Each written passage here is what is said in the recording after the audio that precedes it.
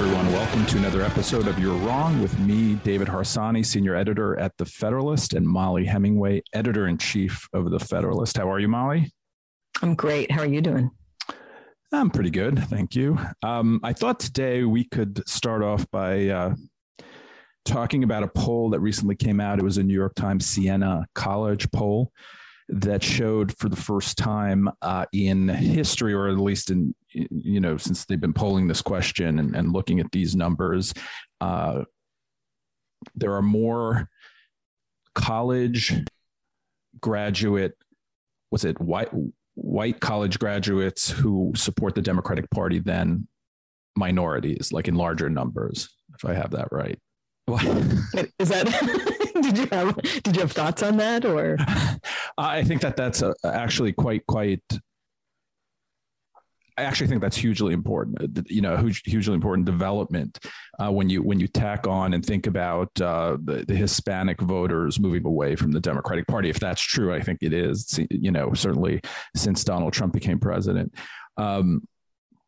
So I think that we see that not only in the polling numbers and in how races in districts with many Hispanics are closer, but we see it in literally the kinds of things that the Democratic Party feels it needs to talk about and the kinds of positions it takes on cultural issues and, woke issues and things. I think that that urban educated whites embrace, but normal people in the middle of America, no matter what kind of person they are, do not. How do you feel about that? Oh, I mean, it's all so interesting. You're seeing an actual realignment of political parties in real time. You can see it and witness it and experience it. And even left-leaning polls like this reflect that reality to some extent, although they probably understate it wildly.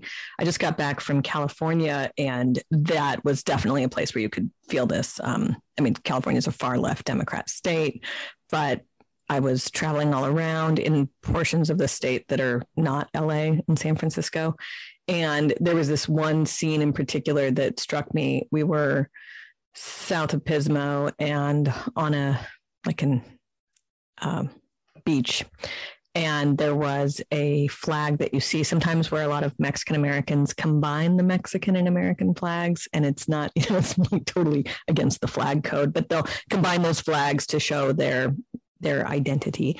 And it was flying with a Trump flag, and you're just like, this is not the California I grew up in, where you would see that, where the Democrat Party was really positioned as the party to help working class Mexicans, Mexican Americans. And that's just not the case anymore. Nobody thinks the Democrat Party is helping the middle class. They do think, and it is reflected in who supports them, that it is a party for wealthy people and it is a party for very poor people. But for that middle class, the party is just almost like repelling them. And it's a really weird moment, I think, because like when we were growing up, Republican was kind of uncool. They were the people who were trying to tell you what to do. If you were fighting the man, you were fighting the Republican Party. And now the party that's telling you what to think and how to say things and what to do and how to be and is very controlling, that's more associated with the Democrat Party. And if you're just like a normal person who accepts like biological reality or thinks parents should have a role in their children's lives, then you are no longer able to find yourself at home in the Democrat Party. Now, I actually want to revisit the biological reality point. But first, I wanted to ask you, do you think that Donald Trump in 2016 was a manifestation of this movement, or do you think that his politics sort of helped or it along, or is it both, or what do you think? So do you remember after 2012, the Republican Party conducted what they called an autopsy? They wanted to figure out why it was they lost when they were running against a deeply unpopular president, Barack Obama, whose policies were hurting the country.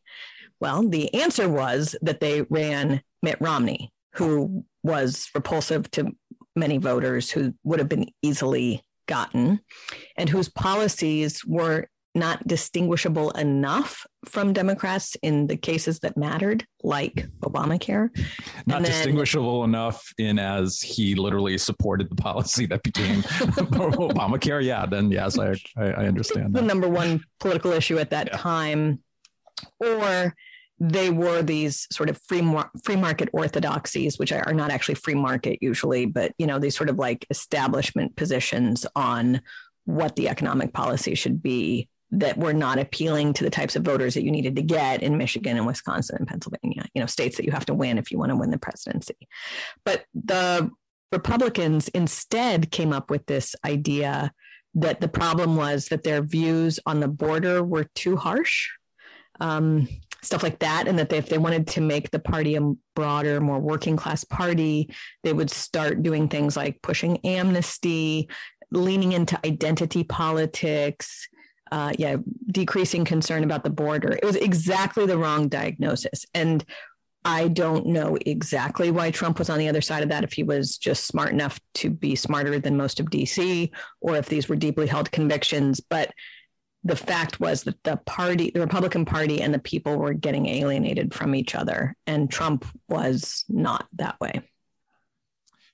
Don't you think? Incredibly enough, I don't think Donald Trump I don't think he's an ideological person, really. I mean, I think that he's switched, obviously, his position on a number of issues. But one of the issues he hasn't is actually sort of the populist economic, from my view, anti-trade, anti-international trade, that sort of stuff. I mean, he's always believed that. I was watching a Donahue interview with him from like 1988, and he sounded almost the same on those issues. So I don't even know why I brought that up, but I remember him also saying that he thought, I don't know, he says so much that isn't right. That I remember him after Romney lost, him saying that Romney lost because he was too harsh on immigration or something. Am I making that up? I don't know. Might be. Yeah. So I actually think that Trump did move the needle there in Michigan, Pennsylvania, places like that. Now, that's not to say that he doesn't turn off certain people, maybe who are middle class or upper middle class, near cities, not really that ideological either with his behavior sometimes. But I think like the way he views policy and those populist ideas about trade are probably, which I completely disagree with. I couldn't be elected in my own home for anything, but he, is not the kind of thing that people like in those places. Right. So, that's why I think Trumpism, which really reminds me a little bit of, Perot and Buchanan, maybe in the old days, I think it has some lasting. Do you think there's also this issue that both the Republican and Democrat parties have historically done a very bad job of understanding the concerns of Hispanic Americans, which are different state by state, and different based on, the particular country of original origin of the Hispanic group. Cubans are not the same as Mexicans on these issues. We're seeing it right now with how horribly Democrats they're not even pandering. Like pandering would be a step up from whatever we're witnessing with Joe Biden's awkward speech comparing Hispanic voters to flowers and tacos and Dr. Jill. Dr. Jill Biden. Whereas what Republicans have accidentally found themselves in, thanks to Donald Trump, and it has to be acknowledged that this is his reworking of the party, and it's a winning recipe. It's something that is like a gift from the gods, but it's more like a gift from, what happened over the last 6 years with Trump is Hispanic voters care deeply about economic success and control over the border. And these are not things that would be surprising to people who actually talk to voters in Texas or Florida. And those are things that Republicans should have an advantage on, particularly now after seeing what Democrat uniparty control of Washington has brought the country to. I mean, I've always thought it was a myth that immigrants who are here legally, no matter where they come from, believe in anarchy at a border, right? I mean, my own parents were immigrants, and they were very, and they did it the right way. So they looked at people, they were pretty angry about people not doing it the right way, right? Skipping the line, things like that.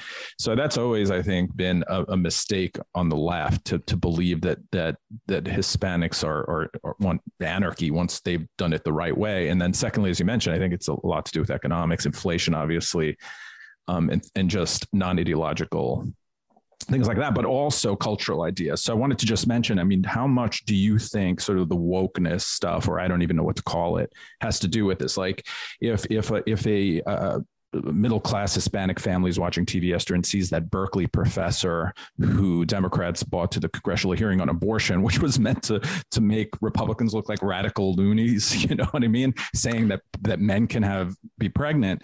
Do you think that affects it? Are they just like this party's out of touch, or you know, I don't think it has. I think it's part of it. It's sort of part of it's in the ether. It's part of like what's going on. I don't know that one specific event would change a vote. But I think overall they just are looking at a party that's out of touch with reality sometimes. Okay, so when I was in California, I grew up in the Central Valley, which is, you know, incredibly rural. It's where a lot of the agriculture for the country is grown there. You know, my particular area was known for oranges, pistachios.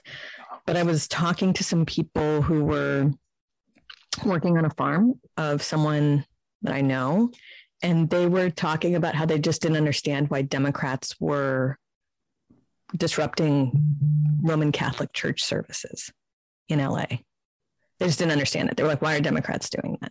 I mean, they were so turned off by that issue that I can't even imagine I don't think they actually probably would see what this woman testified at unless it runs on a Republican ad, you know, on their television, because obviously corporate media are not going to show it. They're going to hide what was said there. Newspapers are going to hide what was said there. So they might not know about the trans stuff as well as they should, or tie it with the Democrat Party as well as they should. But it's obviously a huge political win for Republicans if they can get that to people like the people I talk to. Also abortion. I mean, obviously I realize that, you know, people aren't as religious as they used to be. Clearly there's been falling off there, but Hispanics are typically Catholics, right? And abortion is probably, even if it's not one of the top issues that they're worried about, when you have a party that believes in abortion until, you know, into the 9th month funded by government, that's gotta matter to a considerable percentage of Hispanics in general. Oh. Yeah, so I would say they're religious more than they're Roman Catholic, because there are also quite a few evangelicals. Yeah. Hispanics tend to be just more religious than other groups. But yeah, that's the other issue, is that the Democrat position, which is couched as like the reasonable one by corporate media, is actually abortion on demand through all 9 months of pregnancy for any reason. Like, you don't want to have a girl and you're 9 months pregnant, you can have an abortion. That is a very difficult ground to hold, because what the Dobbs ruling did simply said it can go back to the states and you can set abortion policy however you want. So if you oppose anything other than abortion on demand, that puts you outside of if you want anything other than abortion on demand, that puts you outside of the Democrat tent, according to their new orthodoxy. That is repulsive to 90% of the country, according to recent polls, which again, probably understate the situation. And what happens with that is that the hystericism surrounding the Dobbs decision and decades of talk, the way that the media and others have talked about Roe, is that when people realize it doesn't really change anything that much right now, I just feel like it's just another sort of doomsday, you know, scaremongering prediction that doesn't really change anything, and it gets tiring.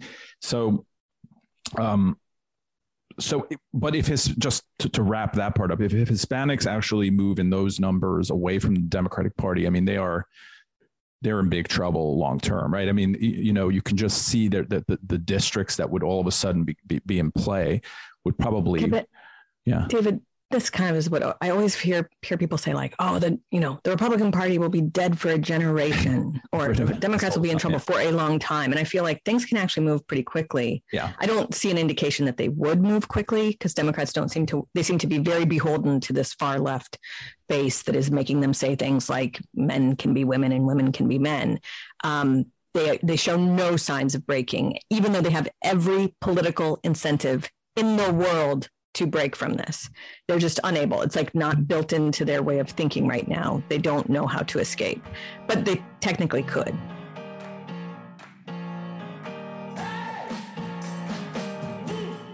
If you're like me, you might be dreading looking at your 401k or IRA account balance lately. You're not alone, and we're hearing all of the experts say there's just no place to hide. But that's simply not true. The truth is you can build a financial bunker that grows and protects your money even during the scariest economic times. The Bank on Yourself retirement plan alternative lets you escape the financial carnage and has never had a losing year in over 160 years. Whether you've been investing for years or you're just starting out, now is the time to bypass Wall Street and bank on yourself.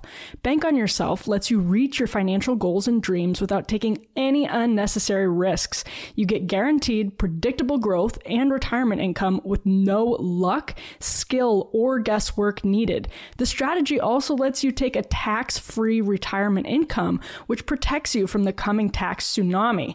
Unlike a government-controlled 401k, IRA, or similar plan, you control the money in your plan, not the government. You can use the money for any purpose with no questions asked without interrupting the growth of your savings. This is the strategy famous businesses like McDonald's have used when no banker would lend them a dime, and almost anyone can do it. Plus, there's no volatility. Your plan doesn't go backward when the markets tumble. Both your principal and growth are protected. You can get a free report with all the details of how adding Bank on Yourself to your financial plan can help you take back control of your money. Just go to bankonyourself.com/Federalist. That's bankonyourself.com/Federalist. Hey guys, it is Ryan. I'm not sure if you know this about me, but I'm a bit of a fun fanatic when I can. I like to work, but I like fun too. It's a thing. And now the truth is out there. I can tell you about my favorite place to have fun. Chumba Casino. They have hundreds of social casino style games to choose from with new games released each week. You can play for free anytime, anywhere. And each day brings a new chance to collect daily bonuses. So join me in the fun. Sign up now at ChumbaCasino.com. No purchase necessary. VGW. Void where prohibited by law. See terms and conditions. 18+. Lucky Land Casino, asking people, what's the weirdest place you've gotten lucky? Lucky? In line at the deli, I guess? Aha, in my dentist's office. More than once, actually. Do I have to say? Yes, you do. In the car before my kids' PTA meeting. Really? Yes. Excuse me, what's the weirdest place you've gotten lucky? I never win and tell. Well, there you have it. You can get lucky anywhere, playing at LuckyLandSlots.com. Play for free right now. Are you feeling lucky? No purchase necessary. Void where prohibited by law. 18+. Terms and conditions apply. See website for details. Well, that's sort of where I was going. I was going to say, though, that it doesn't seem Joe Biden is supposed to be the moderate, right? I mean, the reason he was picked was so that he could he's the only guy who could beat Donald Trump. But the point is that he is essentially embraced, and his administration has embraced all this stuff, right? So what candidate wouldn't? Where are they going? I mean, if they're beholden to upper middle class, well-off, well-heeled white urban voters, it's going to be very hard to come back from that. I don't know what candidate would be able to even do that for them. Probably need a Republican like Liz Cheney to run for them, right? I think that actually is probably a thing that will really happen. I've thought about how, the neoconservatives used to be Democrat or even socialists, then they moved to the right. And there's what they have shown recently, this like latest incarnation of neoconservative. And I hate that term because the original neoconservatives actually had something to them. Like they had some intellectual heft, and they had been convinced by actual argumentation to abandon their leftist policies, whereas this new version of neoconservatism is motivated apparently solely by interventionist wars. They have no other policy views they care about. But insofar as the Republican Party continues to reject that like brief period of flirtation with interventionist wars that they had from the Bush era to the pre-Trump era, then maybe the neocons will find a home more on the left. Maybe Liz Cheney is a good candidate to at least make some type of run, although the only purpose she serves is to be the Democrats' handmaiden as a Republican. And the moment she's not a Republican, she will be hated as much as she used to be. Yeah. So I don't see her really doing well, but I do think that maybe she, Mitt Romney, these types are trying for an independent run, that they think that's they're very power hungry. They very much believe that the world wants and needs them. So maybe they're going to try and do something like that. You saw Mitt Romney kind of was orchestrating independent Evan McMuffin run in Utah, where the Democrats decided not to run a candidate because Evan McMuffin's policies are basically the same as Democrats. He's not said he wouldn't caucus. Man, all my double negatives today are horrible. He's kind of indicated he might caucus with Democrats, even with their low polling numbers. And Mitt Romney's clearly behind all this. He said he's going to stay out of the race, which staying out of a race between a guy who says he'll caucus with Democrats and a Republican is not really staying out. And not just any Republican, a guy who's like, I think, a very serious, constitutionalist and serious person. Yep. It was not imperfect, but I think, better than most. Right.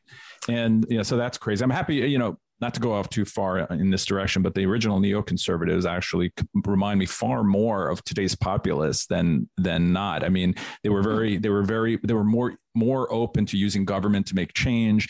They cared about social issues pretty deeply. I mean,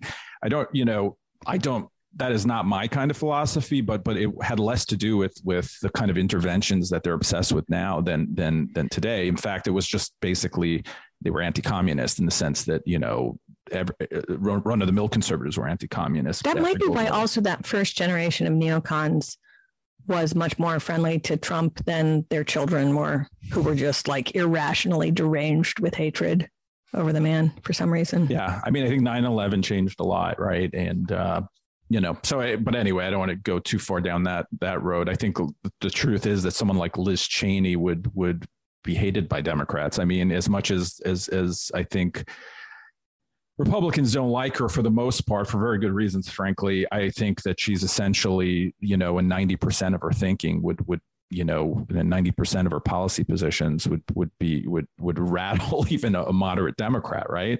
I mean, she votes for a lot of things that they hate. I haven't looked that deeply into it. It's kind of like the worst of all worlds to make yourself hated by both people. Her voting record is not bad, but there's a reason why she's not going to win re-election in Wyoming. And Wyoming Republicans are not stupid. They know her voting record.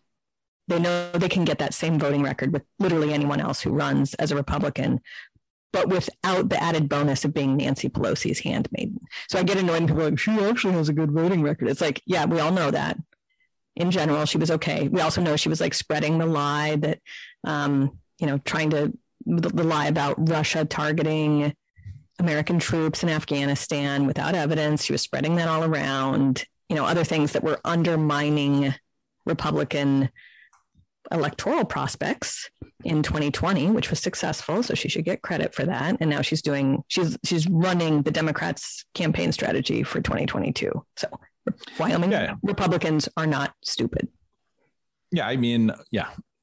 I want to say, before I moved to the Central Valley of California as an infant, I lived in Wyoming.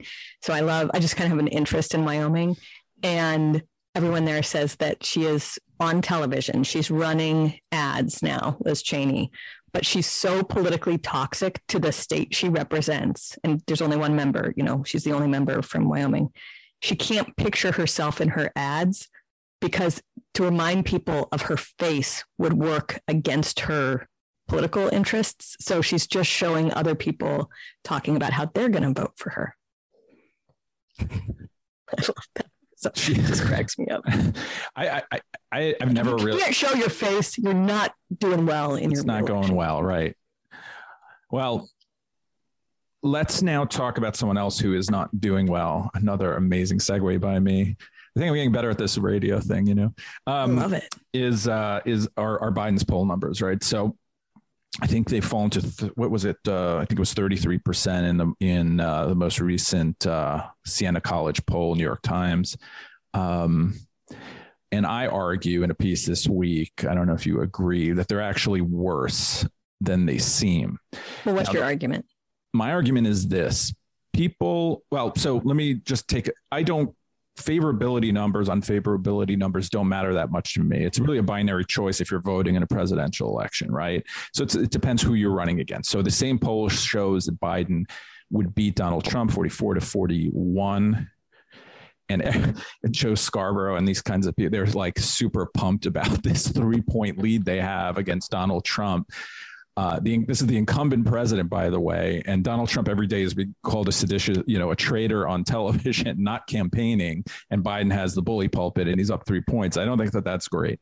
But more than that, when you look at national numbers, they fooled themselves last time, or 2016 as well.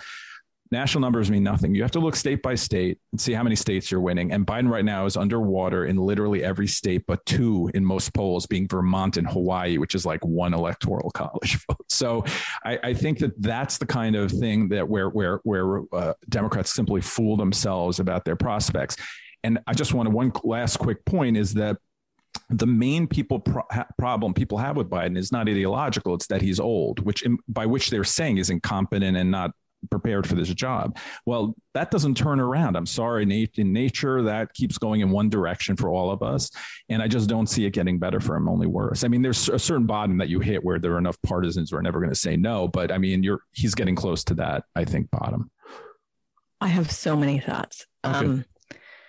First off, you have to number them each, please. I have 12 thoughts. Okay. No, I always review poll history to determine how much I should respect a given poll. And New York Times and Siena polling in general is incredibly favorable to Democrats, and always is. And there's this aspect of the information operation polling where you start out with like crazy numbers, and then when you get closer to the election and people are going to hold you more accountable for what those numbers are, you tighten it up. And so New York Times, Siena does that. So at this time in June of 2020, I think they said that, Biden would win by like 18 points or something, or 14 points. They had Clinton up 17 on the last poll in 2016. Right. So, and then even the ones that are closer to the election are still wildly wrong.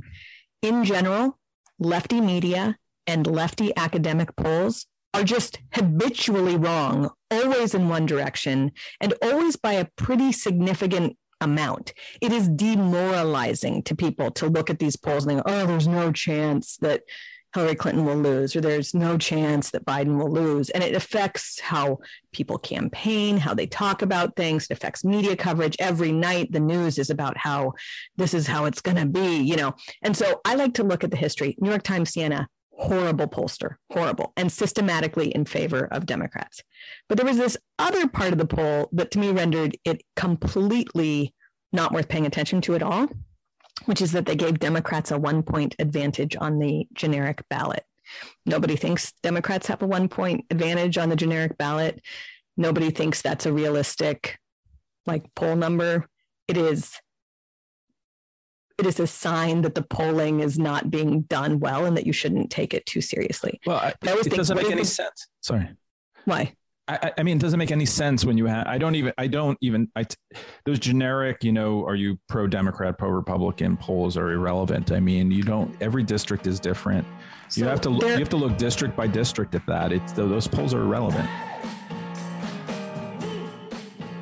So I definitely consider my incessant skepticism both a blessing and a curse. It's a blessing in journalism for sure. But as I've watched all of these MyPillow ads over the years, I have just been plagued by the question, are these as good as the commercials say they are? I've always wondered this. And when the fine folks over at MyPillow were kind enough to send me some of their products, I was really pleasantly surprised. These things are great. And right now they're having a BOGO extravaganza. So you can get buy one, get one free pricing on the MyPillow bed sheets as low as $59.98, the Elegance MyPillows as low as $49.98, and that 6-piece towel sets.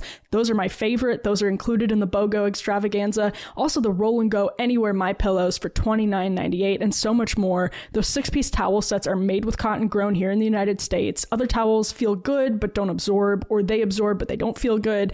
Every MyPillow towel is made from proprietary technology that makes them highly absorbent and soft to the touch. I can confirm that. It's absolutely true. Like I said, these are my favorites. They have no lotiony feel either. Every set comes with 2 bath towels, 2 hand towels, and 2 washcloths. So you got everything you need. They're available in a variety of colors and sizes, and they are machine washable and come with a 60-day money-back guarantee and a 1-year limited warranty. Those Roll and Go Anywhere MyPillows, you can use them on your couch, your recliner, or in your car. They're versatile enough to take break, on vacation, or really anywhere you go. They're also available in multiple colors and patterns and machine washable and dryable for all you parents. That's the most important part. They come with a 10-year warranty and a 60-day money-back guarantee as well. So as you can see, it's a buy one, get one extravaganza over at mypillow.com/Federalist. Bed sheets and My Pillows are just the tip of the iceberg. Find the full list of BOGO offers by visiting mypillow.com/Federalist or call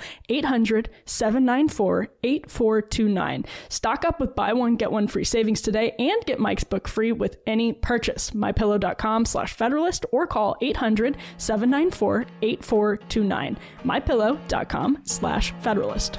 With Lucky Land Slots, you can get lucky just about anywhere. Dearly beloved, we are gathered here today to... Has anyone seen the bride and groom? Sorry, we're here. We were getting lucky in the limo and we lost track of time. No, Lucky Land Casino, with cash prizes that add up quicker than a guest registry. In that case, I pronounce you lucky. Play for free at LuckyLandSlots.com. Daily bonuses are waiting. No purchase necessary. Void where prohibited by law. 18+. Terms and conditions apply. See website for details.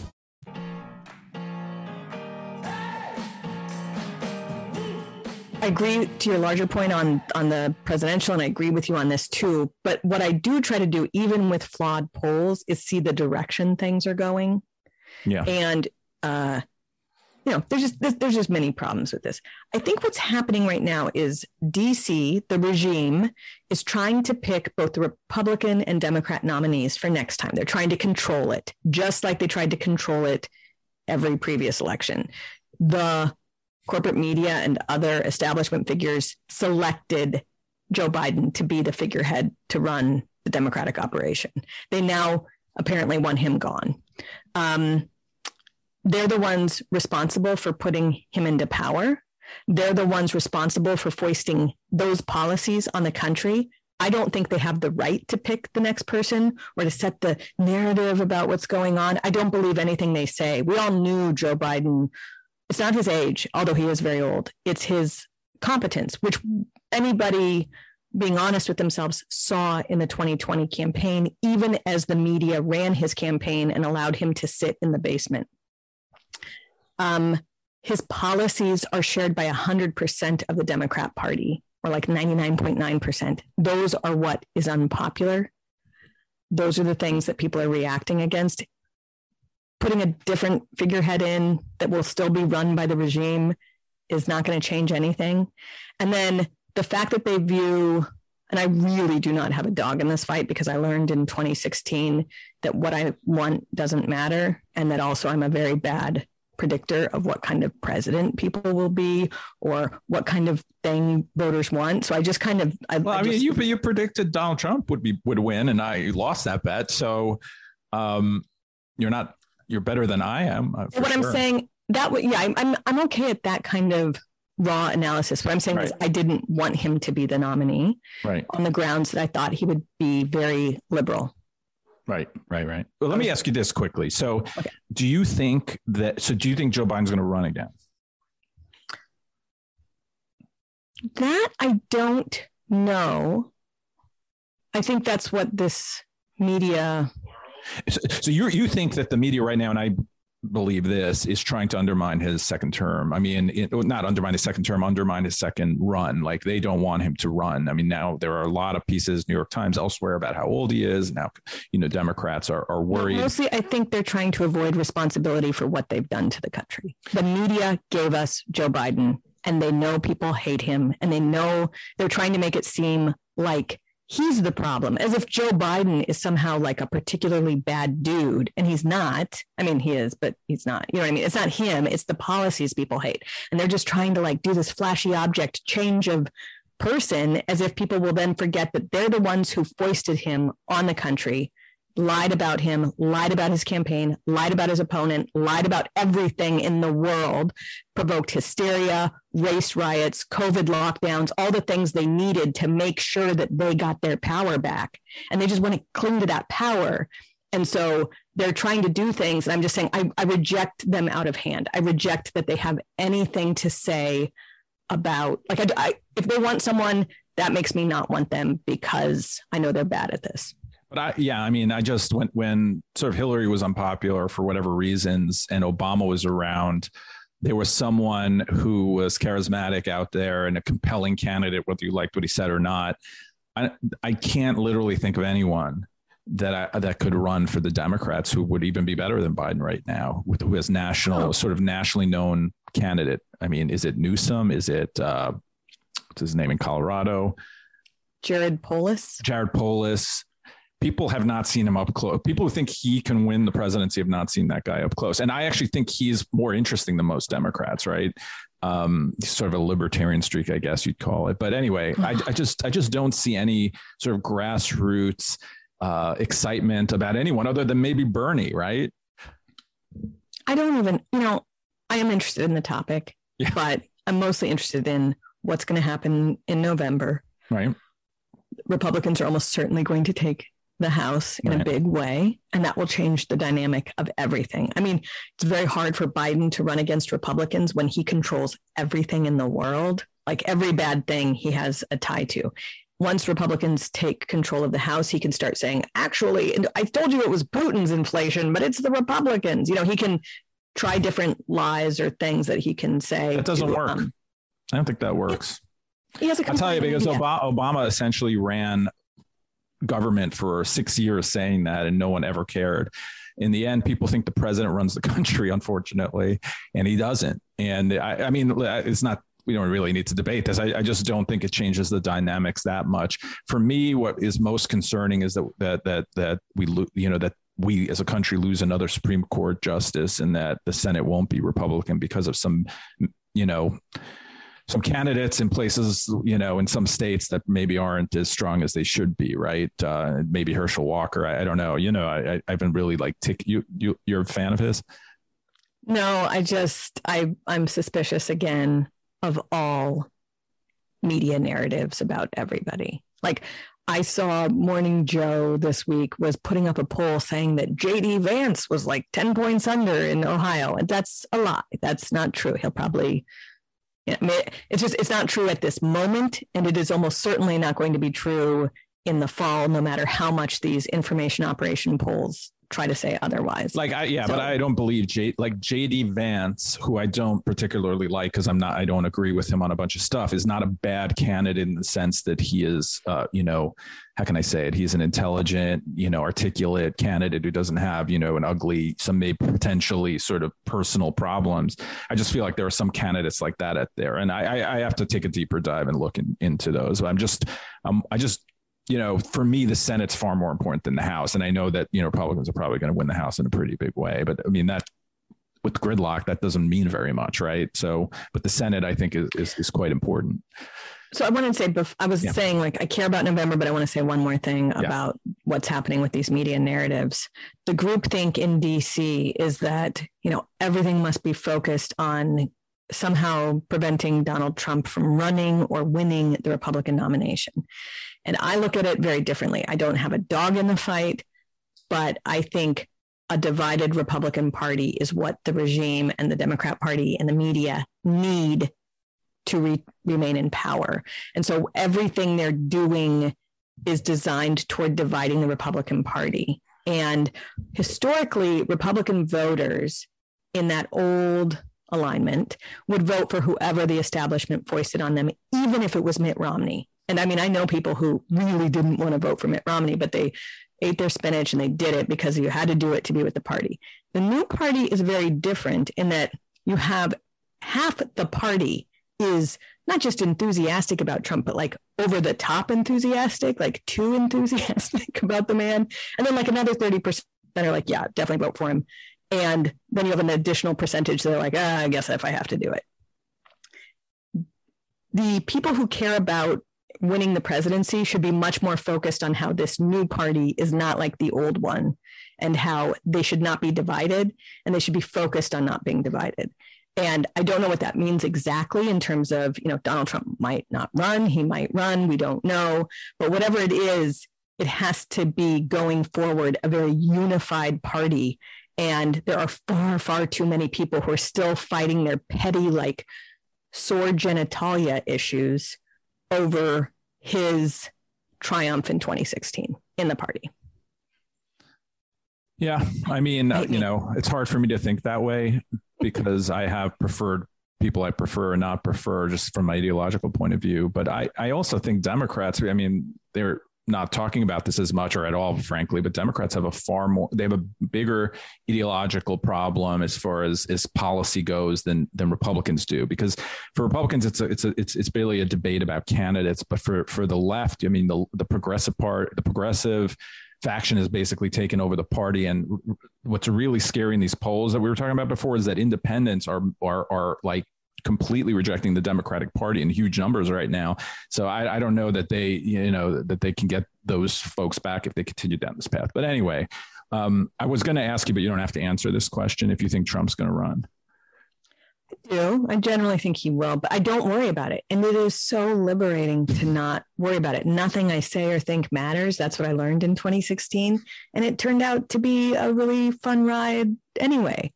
I do, though, feel strongly that the unity is important and that a lot of Republicans are being stupid. And no matter what happens, people should have learned the good lessons from Trump, and too few people have, like actual policy deliveries, actual fighting, actual aggressive messaging, understanding that the media are the enemy. These are things that like many, many more people should have picked up, and they could do it in their own way. And too much of DC is, I mean, I've had many, many people tell me they just want to get back to 2015. Weren't things so nice in 2015? And even right now in 2022, DC is happy. DC's thrilled. DC thinks everything's great. Like the whole world is going to hell, but DC is happy. Republicans in DC would be happy if they could get back to 2015, like a pre-Trump era. And so they need to get with the program and get with reality that is literally never going to happen. Or if it does, it is the death knell for them. Well, I like pre-2015 in one way. I like the gridlock and nothing happening.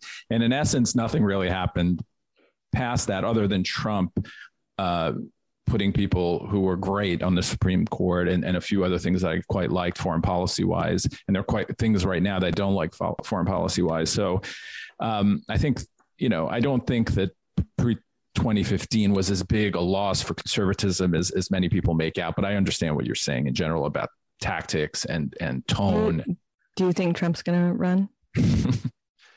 I kind of do, because I feel like for his ego, he needs to prove that he can beat the guy he doesn't believe beat him last time. Right. So, and I think I almost made a prediction. Oh my God, I'm not going to do that. No, I won't.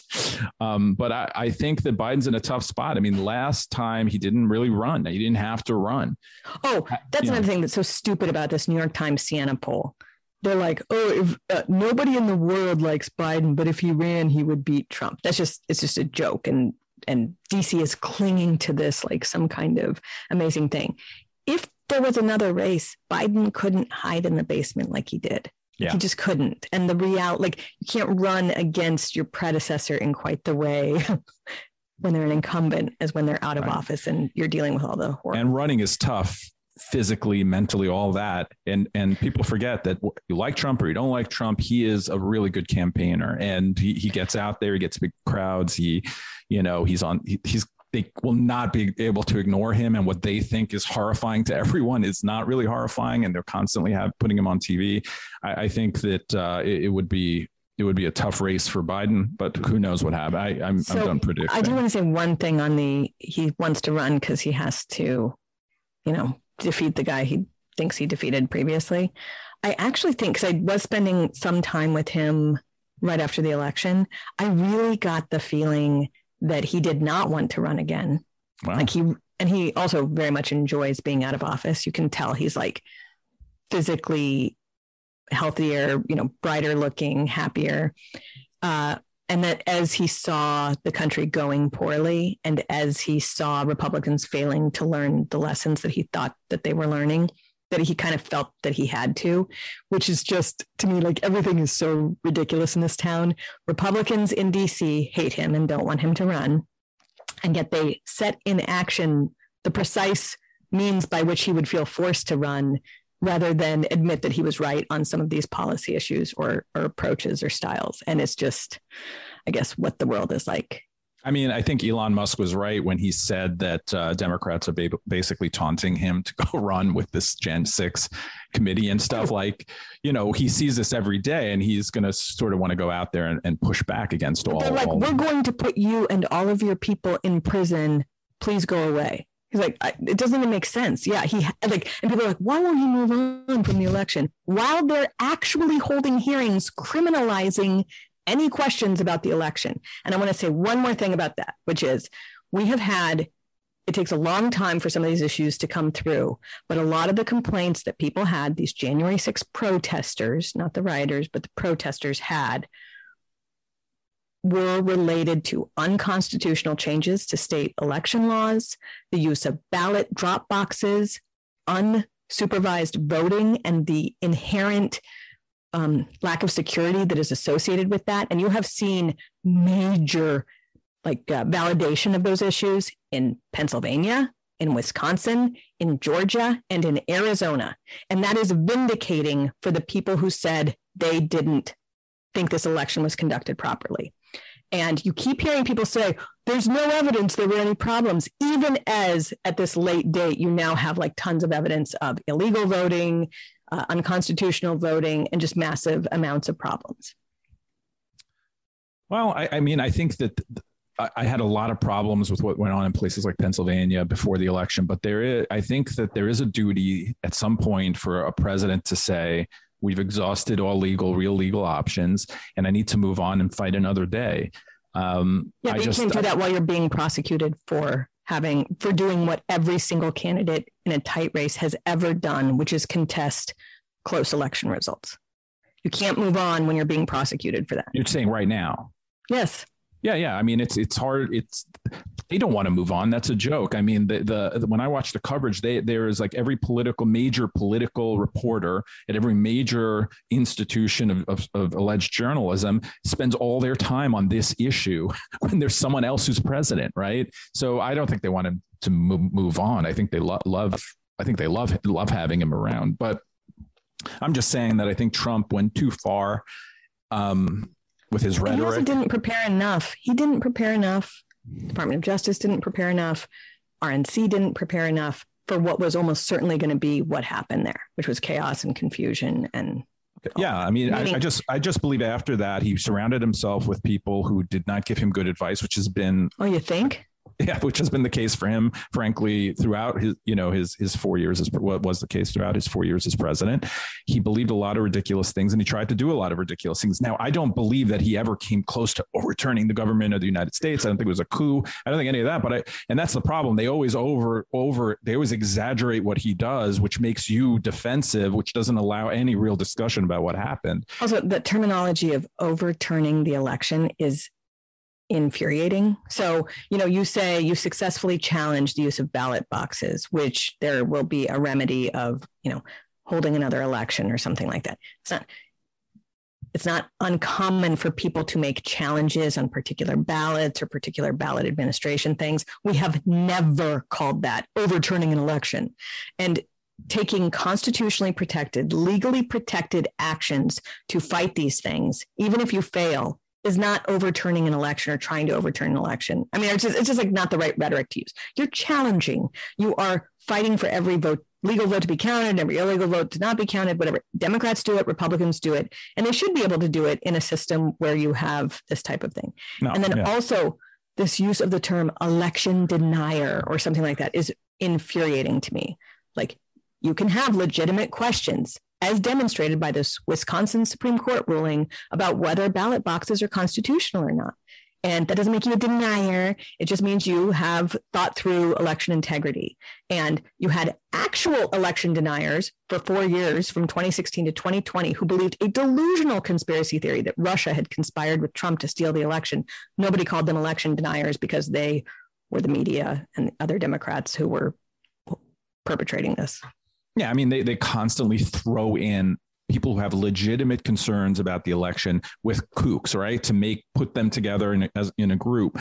I think, first of all, people should be able to deny elections if they want. That's their business. It's a matter of free speech, not a matter of sort of illegality. And last thing, drives me nuts about this is when now it's like not, oh, you were a rioter who broke into the Capitol. It's you were at the January 6th riots. Like I was at, what if I lived in DC and wandered out and wanted to check it out? What if I thought something was wrong with the election and wanted to protest peacefully? Now you're all just thrown into this coup, this supposed coup. And it drives me nuts. And it just shows that what they're doing is driven by partisanship, et cetera, not justice. That wouldn't even be fair for the people who were at the Capitol, but nowhere near the riot at the Capitol. It's definitely not fair for the hundreds of thousands of people that were over at the White House and never made it the 2 miles to the Capitol. Right.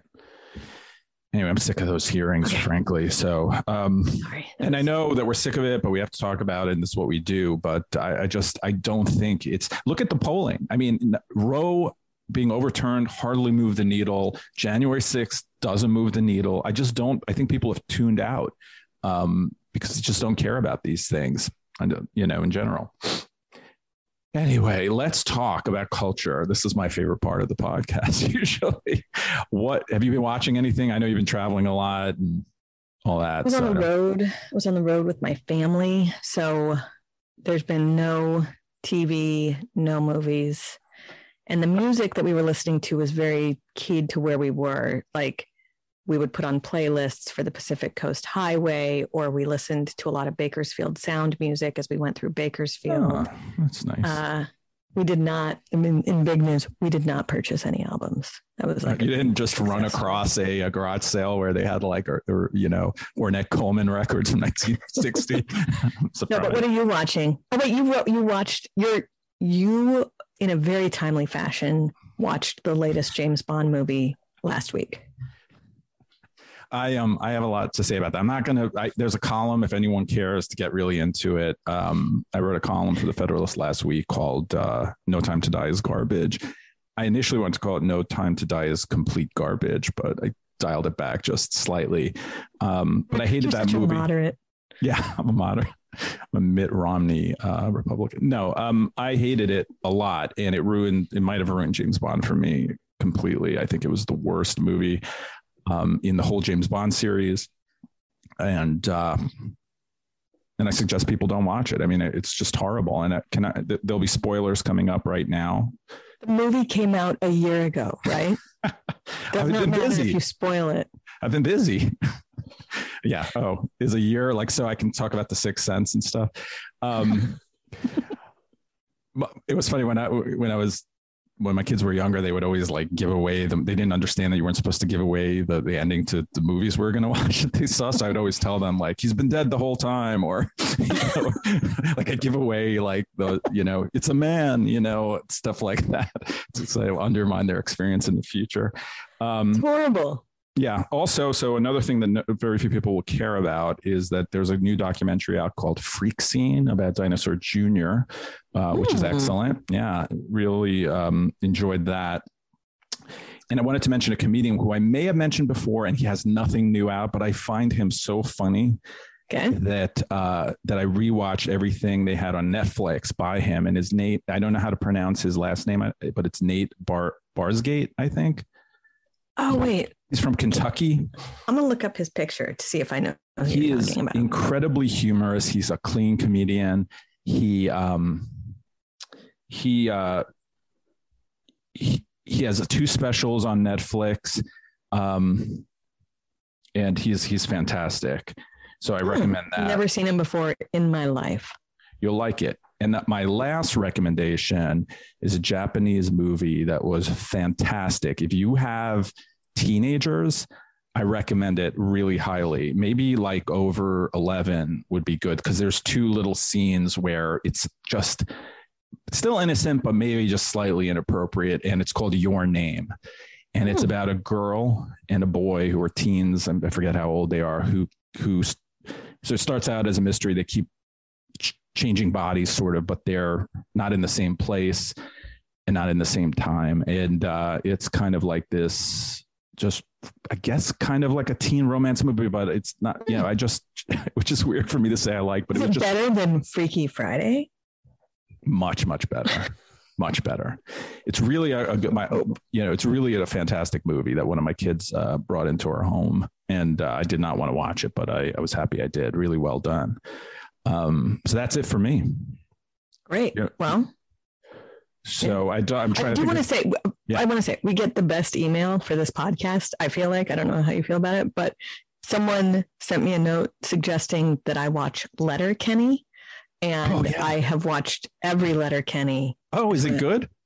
Oh my gosh. If you like wordplay, I mean, it's very profane, so you cannot watch it with people. Yeah, it's like there's the hockey stuff going on, right? What was that? It's Canadian, right? The hockey stuff. It's Canadian. Yeah. It takes place in a small, made up Canadian town, and it is really well written. It is hilarious. And I'm constantly wanting to use references to it on Twitter, but I don't know how many people actually know it. And it always begins with a really ridiculous wordplay, a couple of minutes of wordplay right at the beginning.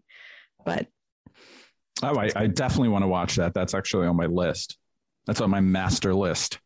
Okay. I think there's a referee in the show, and he has his own show now, like an offshoot of that show, like referee who's very funny or something. I love the coach. If it's he has his own show now. The coach is always like violently mad, and I just want to always put GIFs of him kicking trash cans. GIFs, isn't it GIFs? GIFs, whatever. I don't know. I'm just saying. All right. Well, I think that's it. Be lover. I can never segue into the Be Lovers of Freedom and Anxious for the Fray, but I'm going to think of something better next week. I'll talk to you soon, Mollie. Okay, bye.